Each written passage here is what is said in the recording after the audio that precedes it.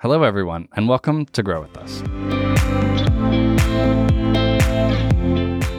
Grow With Us is a podcast that focuses on the talent-focused mission in Tulsa, a talent advising organization for startups, local businesses, and expanding corporations. My name is Evan Barton, and I will be your host each week, where I'll be joined by a guest who is making a difference in Tulsa by furthering our mission of creating equitable opportunities via technology, innovation, and strategic partnerships. This week, we are in conversation with Partnerships and Data Associate in Tulsa, Patrick Hosford, who will be chatting with me about data, creating space for economic growth, and his recent move to Tulsa. Welcome, Patrick. You have a great name, by the way. There's just like something about it. I really like it. Really? Yeah. Oh, well. I'm a little biased. Yeah. I don't go by Pat or Rick. It's Patrick. Just like Patrick Star. But welcome, Patrick. I'm so glad to have you on the podcast. Thank you so much, Bob. Let's get started kind of with a little introduction on what's going on with you and kind of tell me your story in just whatever way you feel comfortable. Sure. So where to begin? I'm originally from Kansas City. So Tulsa wasn't a giant leap for me or a kind of a reorientation of my lifestyle. But I had to make sure I didn't slip back into when I was 16, because that's kind of the last time I've lived in the Midwest.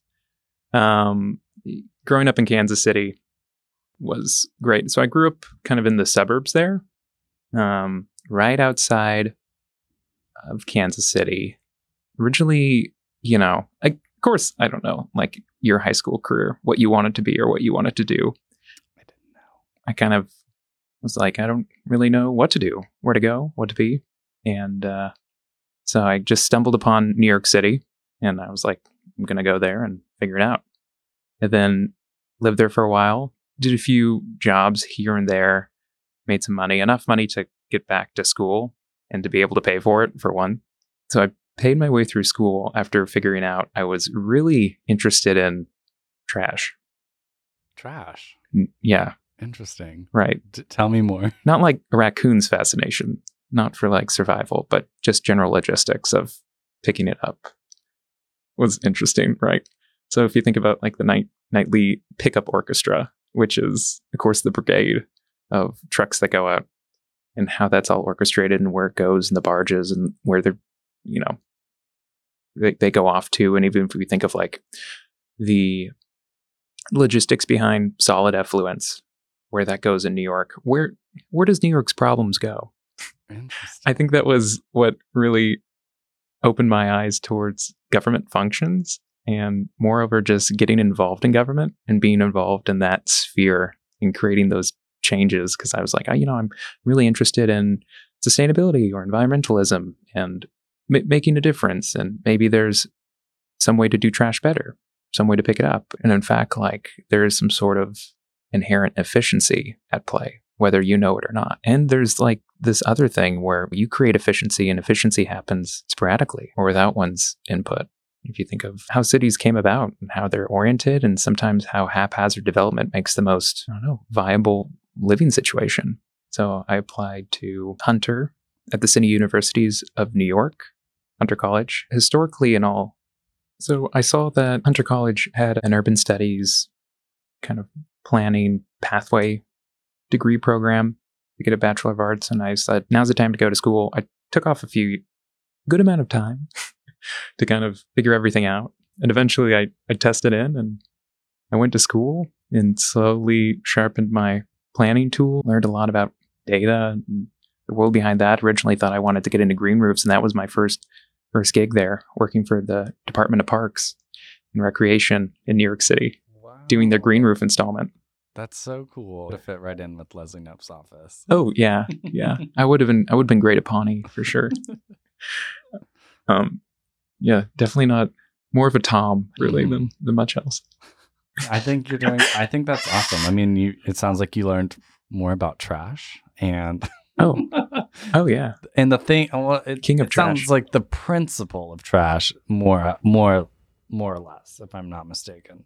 Yeah, and just more how social innovation and municipal ideas are born, and when someone in office or people on the ground, it's all about taking problems and figuring out how to solve them, but on a way that's replicable, scalable, and is almost, can live out in perpetuity. Yeah. Oh, you're touching on a lot of stuff I want to get to in this episode. That's awesome. Okay. Let's kind of move on to like, Sure. what has your experience as a Tulsan been like? You've been here about 2 months, month and a half? A month. A month. Okay. The time flies. Honestly, I can never Right. remember, but you've been here a month. Like, Yeah. tell me about your Tulsa experience. It's been awesome. Definitely, it's interesting owning a car. I won't even say again because my last car was clearly owned by my parents. They were the rightful owners. I just drove it. But it's really nice having a car. Definitely, it's like a guilty pleasure of sorts, especially being from New York, where like you have a car and you're like, oh, look how many groceries I can carry now. Wait till the boys back home hear about this. So that's been great. More than that, really. It's been like the accessibility of the city has been incredible. The way that you can move around, the mobility, the actual, and I think Nicole hit on this, the grid, Mm-hmm. right? The actual topography of the city is really interesting, especially the way that it's in the ravine here, built by the Arkansas. Yeah, I've got a nice little acronym that I used as a 10-year-old to understand how to move throughout the city of golly Miss Molly, shave your hair legs please. It does all of the main streets in Tulsa, and then the rest of them are all like numbers. So it's like I was a 10-year-old telling someone I was like going to 31st and Yale. Like it was just easy. I knew where to go. Well, you know how the downtown streets are oriented. Alphabetical order by Main Street has cities west of Tulsa, and east of Main Street has cities east of Tulsa. I'm sorry. I tried to checkmate you there, but you definitely put me in my place. I did know that one. I'm glad that navigability is like becoming a conversation on this podcast or like a recurring theme because I do think that it's. I mean, I've lived in other cities too, and it's like easy to get around if you know the area, but like it's like really easy to get around here. I think one of the worst things that can happen is people separate themselves from where they actually live. And when you think about falling in love with the city, it's actually investing yourself and becoming fully immersed in it, becoming part of the fabric. And that's one of the things that's so easy to do here in Tulsa, which I find it's commendable how there's so many pathways and openings. And it's not that there wasn't openings in other places. They're just a little bit more overt here. Yeah, well, it sounds like there's intentionality behind it, or back in the day there was intentionality behind it, and then now we're kind of taking that intentionality and just pushing the envelope a little bit more of we want this, not these type of people to come, we want all types of people to come and be able to experience this city experience. So and it's not like there's any exclusion either from the people who have lived in Tulsa their whole life. In fact, they're probably the catalyst behind most of these communities that are being born. And then people who are moving to Tulsa are seeing that they're becoming a part of it. I love that you talked about kind of the accessibility of communities here. So kind of give me a little bit more about like how specific communities have impacted you in your professional trajectory. That doesn't necessarily have to be related to Tulsa, but just who have you interacted with and what kind of path have they put you on? This is great because I think one of the first really communities I interacted with, just workforce development wise, which is what I've managed to do right now in some shape, form, or fashion here in Tulsa. But when I was working at the Parks Department, I worked for originally for Green Roofs. And then I figured out maybe this is really interesting work, but I don't know if I'm really compelled by it. Although looking at the pounds per square inch of a roof is interesting, and knowing that it's highly influenced by age of a building too, and materials they could get a hold of, and but I positioned into another program in the Parks Department. So I switched departments, went to the Parks Opportunity Program, formerly known as POP, and there they work with HRA and social role beneficiaries or people who are receiving money from the state or federal levels, and it's really an interim employment program that works with the Parks Department, who happens to be one of the largest seasonal employers in New York City. It's one of the largest workforce development programs in the U.S., if I'm not mistaken. It's definitely the largest in the city because when spring hits, the Parks Department has all these roles to fill. Essentially, they have to have this huge wave of employment to go out there and patrol the parks, making sure they're clean, making sure that they're suitable for the populations who are going to be there more frequently during the spring, summer, and fall months. So they need just a slew of people. And part of that was getting people who are historically out of employment or can't find employment into jobs quickly and giving them the resources and career tools to propel them from this job after a certain threshold, which is they work for the Parks Department. And then afterwards, they're given the career tools and networking abilities and connected with the employer for, more full-time employment. Some of that was stopgaps and working with certain organizations that the career trajectory was limited, but others it really laid down an inroad for what to do next, especially during a time where maybe there was no even road to begin with. So, and that's what I realized working in workforce development, in working with people, especially in one's career, and making sure that those pipeline opportunities and the infrastructure is there to support people historically left out, or even people who are untraditional to the workforce are included. Yeah, it sounds like you got the opportunity to see kind of a workforce development program in action and also participate in it. And now what I would say your role is in Tulsa is looking at those programs and seeing where it's worked in other cities and the actual numbers effect that's had on like the economy or the job economy and seeing what can be done here, I guess. So it sounds like that was a direct implication of that experience, which is really cool. But there is so many ways to slice the pie, and if everyone's not participating, you're stymieing economic growth. I mean, just in its purest form, right? That if we think of mass participation in the economy, I don't know, people talk about the glory days of the booming 50s, and then how everyone was participating ostensibly. So that's what we have to see, and especially right now when work is, one, more accessible than ever, and we have to make sure that these barriers to entry are broken down in a way that allows for full participation, especially if we want to keep on growing as a nation, where the census report has shown we have not kept up. It's the second lowest growth, percentage-wise, second lowest ever recorded by the census, by the Decennial Census Bureau. When you say we, let me make sure I understand. Sorry, the U.S. Do you mean the U.S.? Okay, I was like, Oops. Tulsa? Yeah. We, all of us, a collective whole, all of America. I think you're right on. Let's kind of pivot into this conversation more about like what you're doing in Tulsa. And I think you're totally spot on with thinking about all of these different aspects that go into participation economy. And I kind of want to dive into that more with your role in Tulsa and kind of talk about how data and policy intersect there. So do you mind telling me a little bit more about what you do specifically at our organization?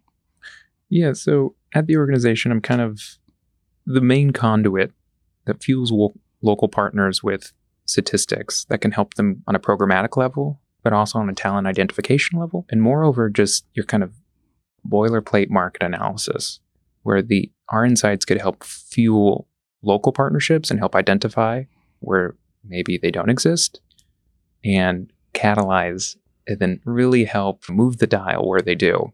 So that's what our data insights help fuel. And especially with such micro level data that we can access through our databases is really powerful. A small municipal level like Tulsa, where every decision is fueled by data.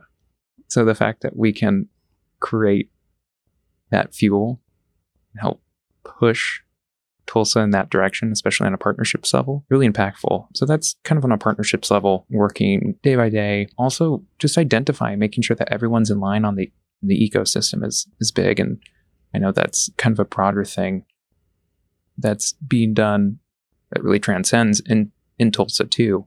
But that's something that we could help orientate, making sure everyone knows what everyone's doing, and that if there's any duplicativeness, that making sure it's either augmenting, playing with one another, that it's working in tandem, or maybe we're producing something that really doesn't have a need. And that's something that probably should be addressed too. This isn't to say that people don't know that, but this is more to say if we have the numbers and they exist, we should tell people. Yeah, exactly. I think what would be important to kind of pull out from that is that what Patrick does on our team is local partners can be all different types of local partners. We've got organizations that are involved in early childhood healthcare. We've got organizations that are involved in early childhood education. And then on the other end of that spectrum, kind of where we sit, is that we have organizations with workforce development. And from the entire spectrum, we are using data to inform those organizations of how to make better decisions for growth, is essentially what I heard you say. Yeah, exactly. What insights can we gain and then give? That's, on a partnerships level, but also on a data level, day to day, making sure that our program has efficacy and that we're delivering. So there's an internal metrics component too. So that's more the external metrics, where we're feeding the ecosystem. The internal metrics are saying, what are we doing to the ecosystem? Is what we're doing, is it just kind of a drop in the ocean? Or is it, we really see that reverberation from our program? So helping measure that too on the data side, make clarity of that. Yeah, definitely. And there's lots of data points. I mean, I feel like we're making a lot of waves, so we got to make sure we're catching all of those readings and making sure that we're using those to make informed decisions with going forward to create more programs or more opportunities for job potential to grow, and especially, and our focus specifically is on this tech sector too. Exactly. Yeah. In that way, resources are allocated efficiently, effectively, and that some results, that we might have somewhere where we might have not allocated money or allocated time, strategy, we do that. I think you're totally right with just making sure we're working on optimizing our programs and using data to do that, which is important to having a functional ecosystem. So kind of thinking about that and taking maybe a little bit of a step backwards, how can an organization or city use data to drive equitable change? And when I say equitable change, I think what I specifically mean is especially in the job potential, the job economy here, because I think that's something that, as I've been in Tulsa and learning more about what's going on with the population here, is that the job economy has been a certain way for a certain amount of time. And I think what we are trying to do, and I want to know what your perspective is on this too, is just the diversification of that job economy. So I guess what role does data and obviously like policy have in that, and how can a city or organization use those tools? I guess the big thing here is to pull out what equity means when it's reallocating resources, whether that be opportunity or reallocating them in a way to make sure that everyone who didn't have access, because equality is access, right? Everyone may be equal, but reallocating that opportunity, reallocating that entry so that those historically left out of the job market now have kind of a shoe in and one up. That's equity, because it's making sure that people historically left out, that those opportunities are there now. So maybe it's pointing out and making, I was reading a case study about Lakewood, a neighborhood in California, where it was and this was high ownership rate in this neighborhood, but it was a perfect representation of the demographics behind LA, meaning that proportionally speaking, Lakewood had as many owner-occupied homes demographically on the pie as LA did, or as that represents Los Angeles. So if you think of equality that way, where everyone's participating and it shows proportionally, that's pretty powerful. So I guess going back then to the data question, first, it's seeing where that void exists. And I think that's done tons of reports that exist in Tulsa, Impact Tulsa. The Equity Indicators report by the city is just a great example of where equity exists, or moreover, where there's some equality that exists. But equity is, the reallocation of that. So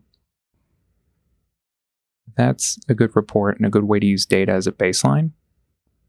Know where to go from there. So once you gain those insights and see what the landscape is like, then you can really start making informed decisions on equity once you have your baseline. So when we think of the job market, it's looking at what's the percentage of those educational attainment. What's the percentage of those with a bachelor degree? What's the percentage with not? Then you break that down. And then you can start making informed decisions about equity. And when you look at the composition of a given occupation, what that looks like what's the diversity index like? Getting a pulse on that before you do anything else, you have to have your baseline. And then you figure out what's the type of talent we need to be fostering, creating, forging, building, so that equity is achieved. Yeah, I think you're right on with kind of what's going on across our ecosystem. I think a lot of people have been working to solve all of those problems, whether it's the educational attainment issue or it's the job economy issue or the lack thereof. So yeah, I think that is the way to get to equitable change, because it's tackling it from both ends of the spectrum, from going to like a smaller high school that might have like a really high dropout rate, and then no one of those students going to university. Like, that is an issue that the city can tackle because they can work on that high school. And then you also, like, once you work on that, for those kids that do make it through, you then want to create an opportunity in the future so that they can remain in the city. I think it's really thinking longevity and the whole timeline of people's like careers even before they have them, which is really difficult if you're thinking about it from a strategy perspective, because everyone is different and everyone has different inclinations and personalities, and it doesn't have to be a perfect system. I think it just has to be a system that works for lots of different types of people. Even if we think of a company in their makeup, right? Making sure the city's makeup is reflective, proportionally speaking, within that company. Do you reflect where you work? Yeah. And I think that's something that companies have to ask themselves every day. Like, do we look like the city we're located in? And I think that's where Tulsa could be kind of that guiding light of everyone who works at this company looks like what Tulsa looks like proportionally, and everyone's participating. And it gets into larger programmatic questions and infrastructure, like you were alluding to with your educational pipeline and what that looks like, and making sure those barriers are tackled and moreover knocked down. Exactly. And then on our side, it's making sure that the companies that we're talking to are introduced to this diverse candidate field, and that Tulsa is reflective of what a city can be. That's very, very true. I think you're hitting on lots of what our day-to-days are focused on. So that's I love that. Our last question here, I want to round it out with just talking about the city on a larger scale again. Tulsa's a city that I would note as being poised for growth in terms of the physical space. We have lots of space for expansion. I've heard some anecdotes about how back in the 20s or whatever, when Tulsa was a huge oil town, like they had it built for, 4 million people, and now our like metropolitan area is only like a quarter of that size at a million. So we're all kind of working to make sure that Tulsa grows, and it grows scalably and efficiently. So how do you make sure that a city can stay on pace for the economic growth that lots of different types of stakeholders are aiming to achieve? To go back, Tulsa was definitely a flex for sure. If we think of just municipal flexing, it was just like, look how much money we have.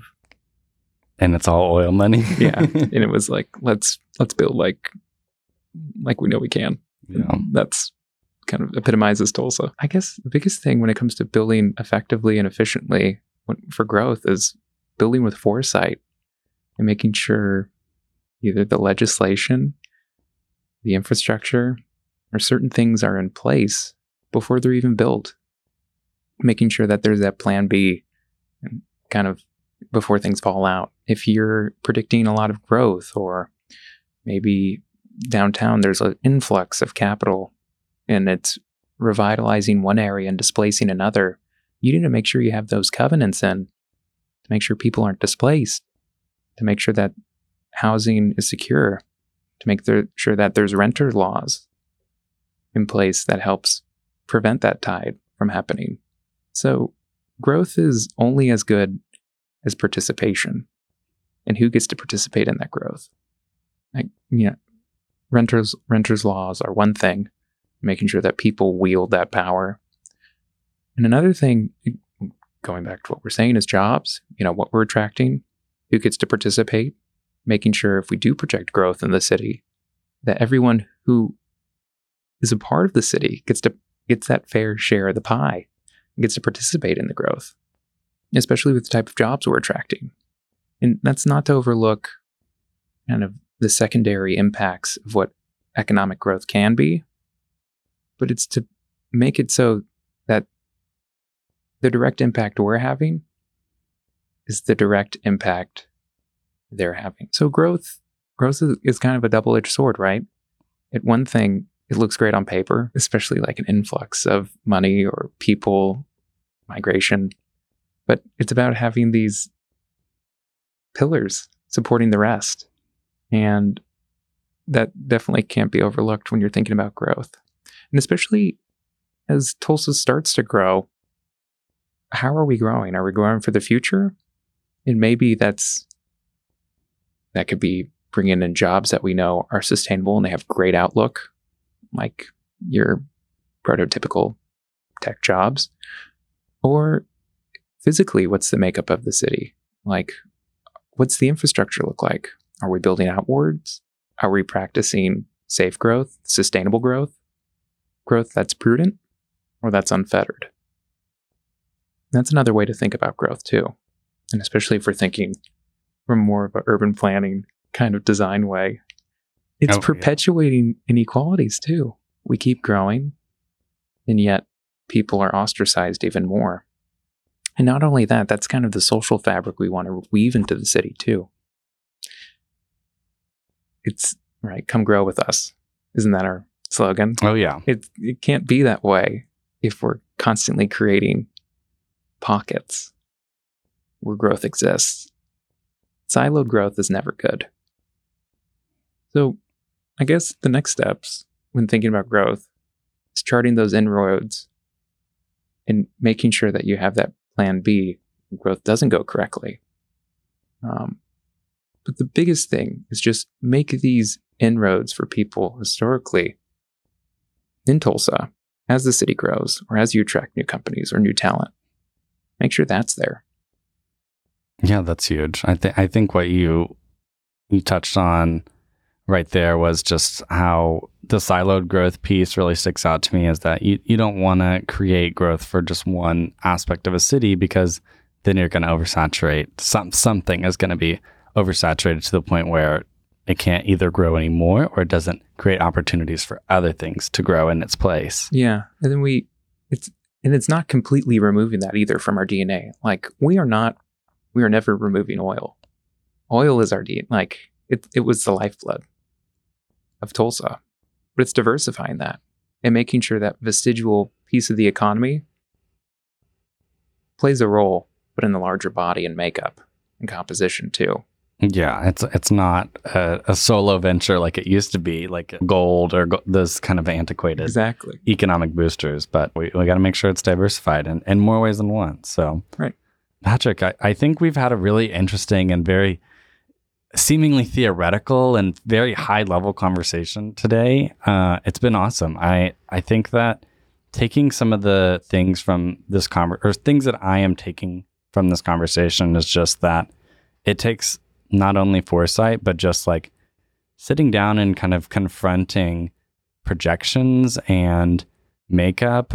And you can use little examples like trash as some type of either anecdote or almost metaphor of like these larger scale issues and kind of like how you would address these logistics. And I think that it was really interesting. I love that we kind of got to go in and out of like deeper things and then actual tangible things. So I just want to thank you. No problem. We were able to expound upon trash, I suppose. I don't know. I'm so glad we got to do that too. If there's anything else that you would like to add, either to any of the questions that I asked you, or just like where can people find you if you're down to talk to anyone that wants to talk to you, where can people find you? Just LinkedIn. I don't have social media, unfortunately, or fortunately. I guess it depends how you look at it. Patrick Osford. That's my LinkedIn.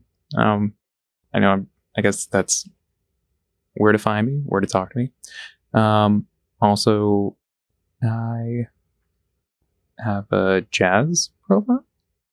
People want to. Where's your jazz profile? It's, I'm a record collector, so it's on Discogs. Okay. Yeah, you're definitely gonna get some other Discogs people. Oh, I hope. Yeah. So if anyone wants to trade records, or if there's a great record community in Tulsa. Point me in the right way. I love it. Thank you for that. And thank you again for your time today and sharing with us everything that we discussed. Yeah. I'd like to plug a few resources for our listeners of Grow With Us that might be of use to you. If you'd like to stay in touch with all of our featured jobs and opportunities in Tulsa, then please join our talent network. By joining our talent network, you let us know you're interested in working with an in-Tulsa company, and our talent team will make sure we put the right opportunities on your radar. You can join at talentintulsa.com. That's talent.intulsa.com. Stay tuned for more Grow With Us episodes about tips and tricks for the job application process, learning more about the amazing communities of support in Tulsa, and the tech and innovation that is attracting people across the country to the Heartland.